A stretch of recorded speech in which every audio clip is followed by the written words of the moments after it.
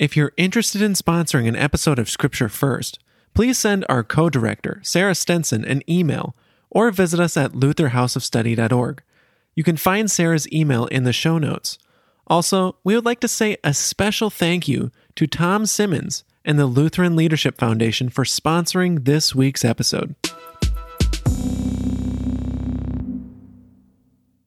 So Jesus is now turning the tables on these disciples by saying, well, boys, you want to be great in earthly terms? That's not the way it works when it comes to my kingdom. Whoever wishes to be first actually has to be a slave of all. What's up, everybody, and welcome back to Scripture First, the podcast that explores how the Lutheran lectionary is working in your life. I'm your host, Mason Van Essen. Both of Luther House of Study's co-directors, Sarah Stenson and Dr. Chris Krogan, are back to talk about the disciples majorly misunderstanding what Jesus was saying to them. Jesus foretells his impending death and resurrection, and the disciples respond by asking him to give them political power. Sarah and Dr. Krogan explained to Adam Curie and I that Jesus tells his disciples that worldly power is not his to give. It's God who elects who is going to receive his promise. And in that election comes the promise of freedom, the freedom of a Christian, the promise to freely serve your neighbor. Let's get to this week's conversation. Here's Mark chapter 10, verses 35 through 45. James and John, the sons of Zebedee, came forward to him and said to him, "Teacher, we want you to do for us whatever we ask of you." And he said to them, "What is it you want me to do for you?" And they said to him, "Grant us to sit, one at your right hand and one at your left, in your glory." But Jesus said to them, "You do not know what you are asking. Are you able to drink the cup that I drink, or be baptized with the baptism that I am baptized with?" They replied, "We are able." Then Jesus said to them, "The cup that I drink, you will drink, and with the baptism with which I am baptized, you will be baptized. But to sit at my right hand or at my left is not mine to grant, but it is for those for whom it has been prepared." When the 10 heard this, they began to be angry with James and John. So Jesus called them and said to them, "You know that among the Gentiles, those whom they recognize as their rulers lord it over them, and their great ones are tyrants over them. But it is not so among you. But whoever wishes to become great among you must be your servant. And whoever wishes to be first among you must be slave to all. For the Son of Man came not to be served, but to serve, and to give his life a ransom for many." And now on to this week's conversation.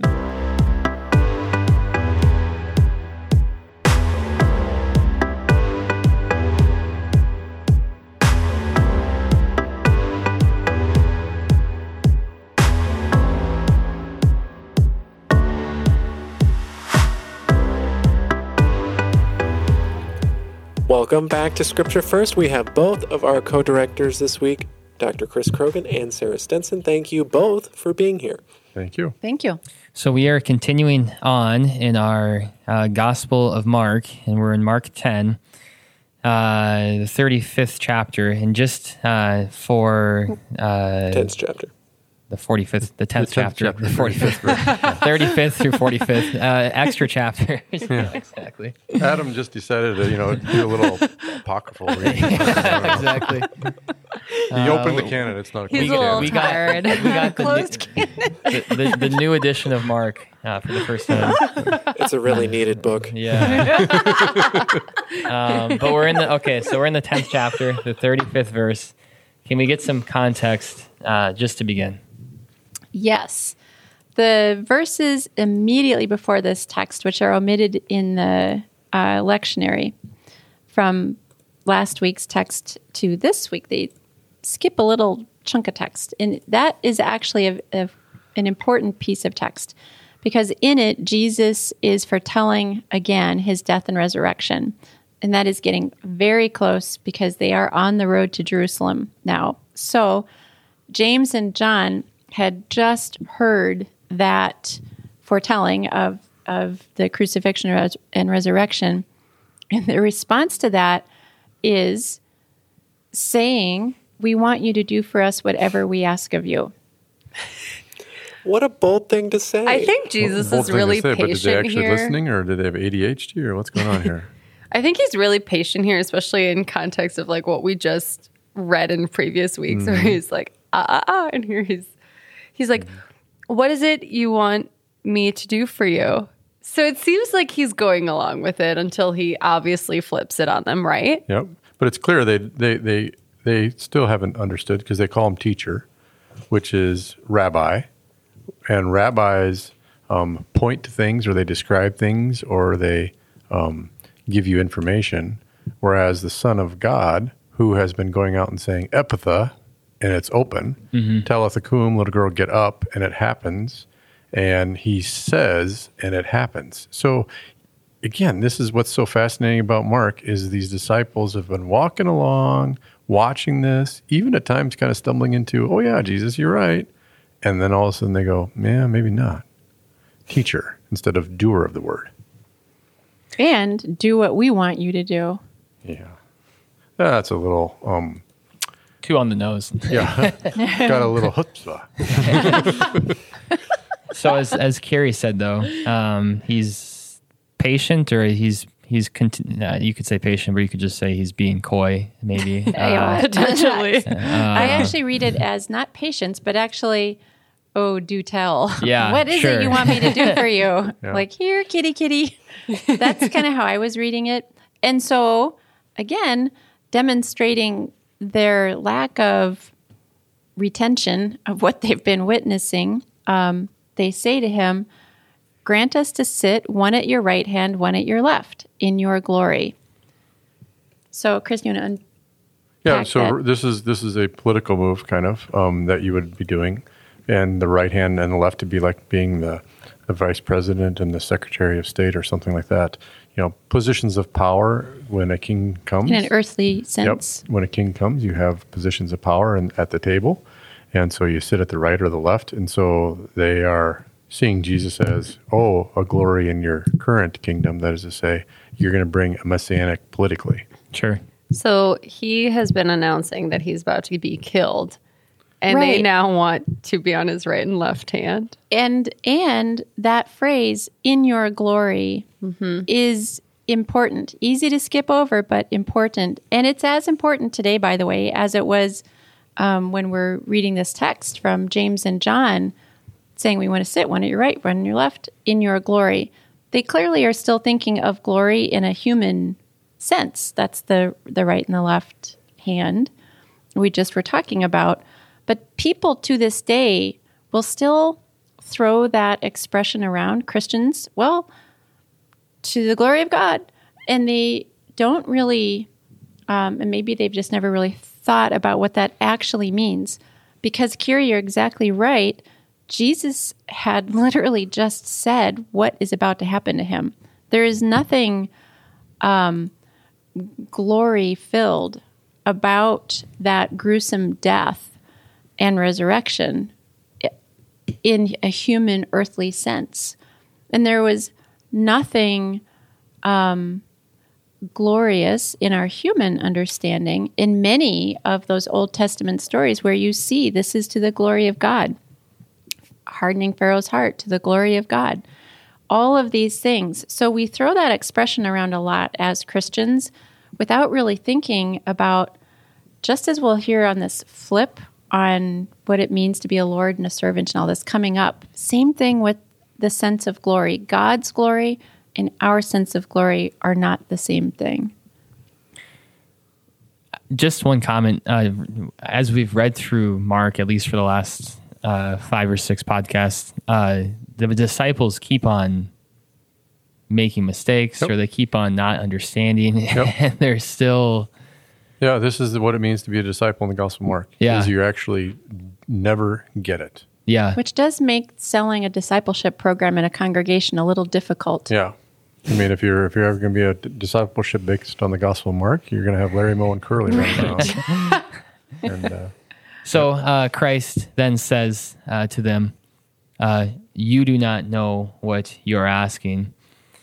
Are you able to drink the cup that I drink or be baptized with the baptism that I am baptized with? The first question you would have from this is, what is this cup that Jesus is referring to? yeah. They don't. They just said we're able. Yep.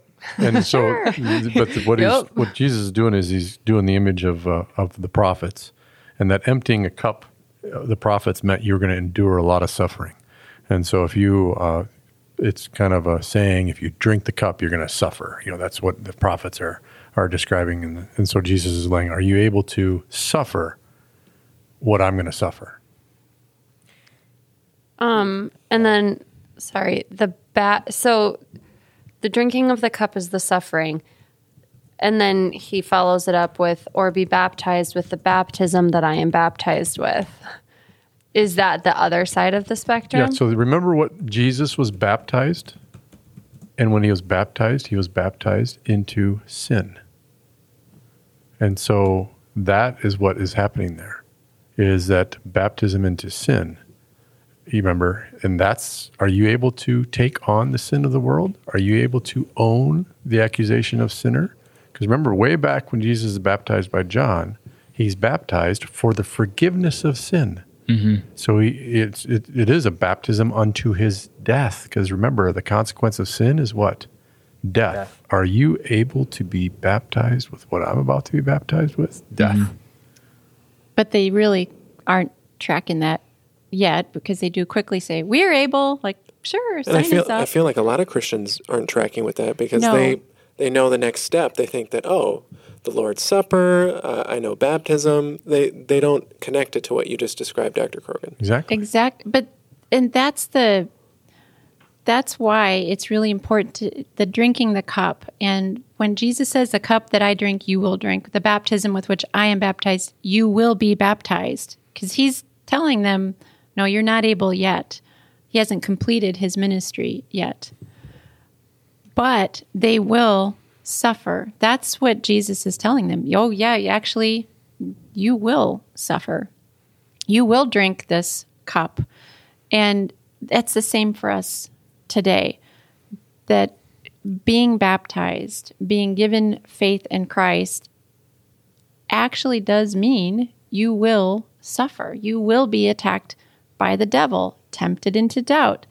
That is the promise we receive in our baptism. And that's what the Apostle Paul was saying in Romans 6, that we will be baptized into a death with Jesus so that we'll be resurrected into new life with Jesus. That's the same exact thing the Apostle Paul is picking up in Romans 6 is what we're starting to see here with Jesus. So then Jesus goes on and says, but to sit at my right hand or at my left is not mine to grant, but it is for those to whom it has been prepared. This is actually now God's doing. And this is a very interesting part that Jesus lays out here. And it goes back to things that we've talked about in the past, is how much are you in control of getting God's kingdom, or being given a promise, or actually, in this one, sitting at the right hand or left hand. It's not. It's God's doing. Now, this has really interesting echoes. What we call this is election. And what Jesus is saying is, from the very beginning, it was about who got to receive a promise. And that the person that gets to receive the promise receives righteousness in faith. And so Abraham received a promise from God, and it was God's deciding to give it to the sinner. And the promise Abraham received was, out of your seed, out of your progeny is going to come the Christ. And some people are going to believe it, and some people aren't. It's going to be a blessing to all Goyim, which is even some of the Gentiles or the Jews. Mm-hmm.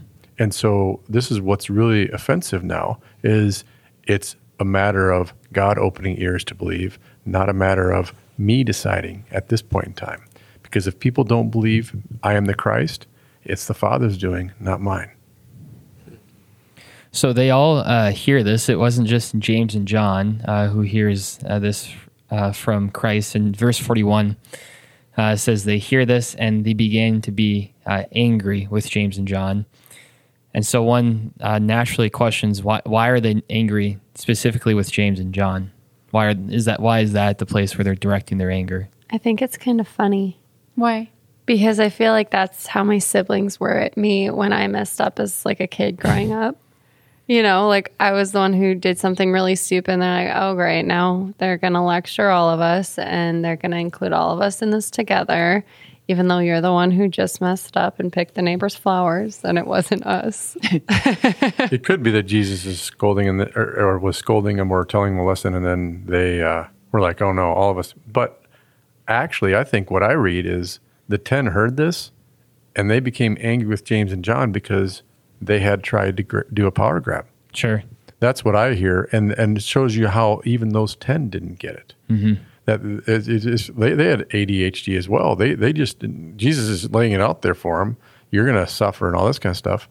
They aren't listening. They don't get it. James and John didn't get it, and neither did the rest of the 10. So all of them are now implicated in the same problem of thinking in terms of earthly power and glory. Yeah, I think that's probably right too. That's the way I read that sentence. And it's especially, I think, probably the accurate way to read it when you read how Jesus responds. That Jesus called them and said to them, you know that among the Gentiles, those whom they recognize as their rulers lord over them, their great ones are tyrants. But it is not so among you. Of course, he was just dealing with all 12 of them that actually was so among them. But now he's saying, not so among you. Whoever wishes to become great among you must be your servant.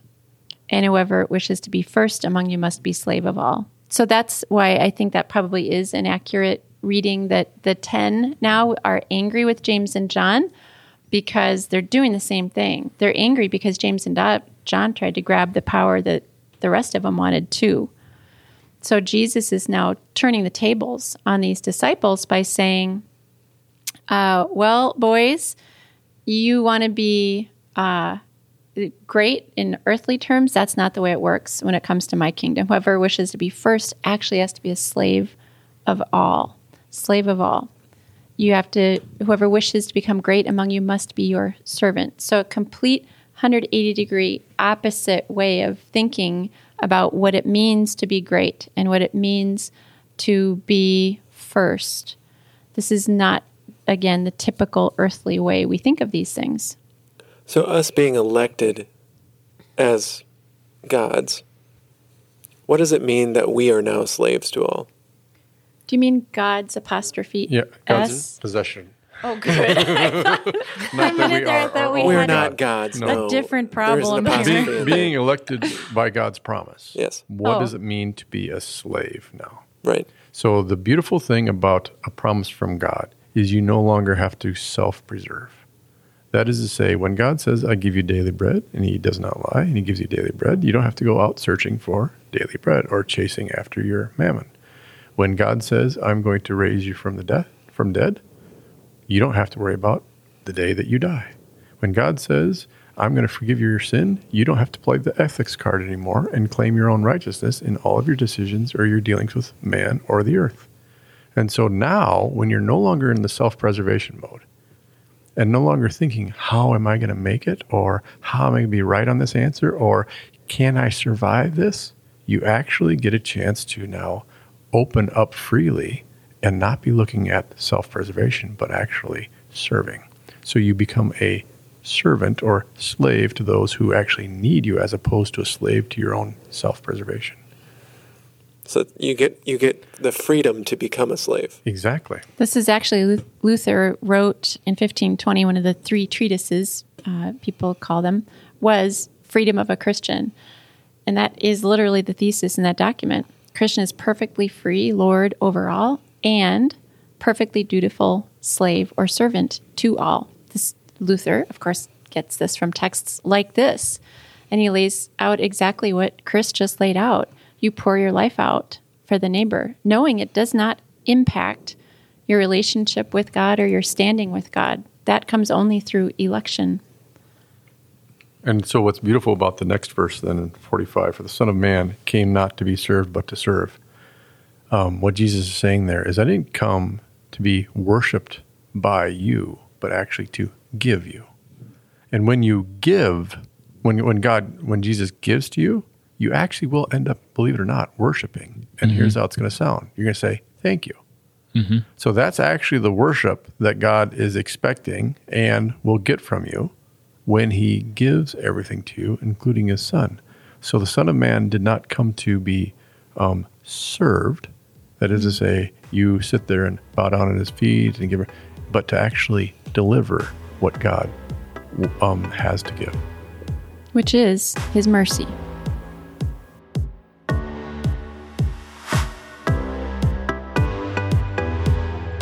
And on that note, we've reached the end of this week's episode, my friends.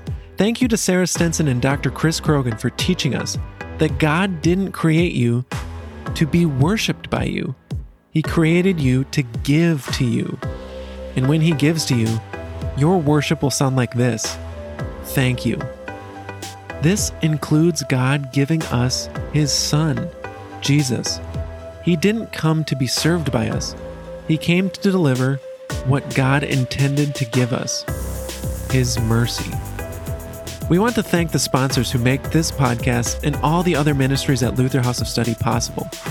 If you or your congregation is interested in sponsoring an episode of Scripture First, please send our co-director, Sarah Stenson, an email at sstenson@augie.edu. That's sstenson@augie.edu. You can find her email in the show notes, or find more information about supporting Luther House of Study at lutherhouseofstudy.org. If you have a question about something you heard in this week's episode, we'd love it if you'd send us a message or comment on one of our posts on Facebook. You can find our page at Luther House of Study, and we respond to every comment and message as quickly as we can. It'd also be helpful if you leave a rating and comment of Scripture First on Apple Podcasts. Doing so helps others find the podcast when they're searching for shows just like it. Thanks again for joining us this week. Thank you, God, for giving us your Son. We'll see you next time on Scripture First.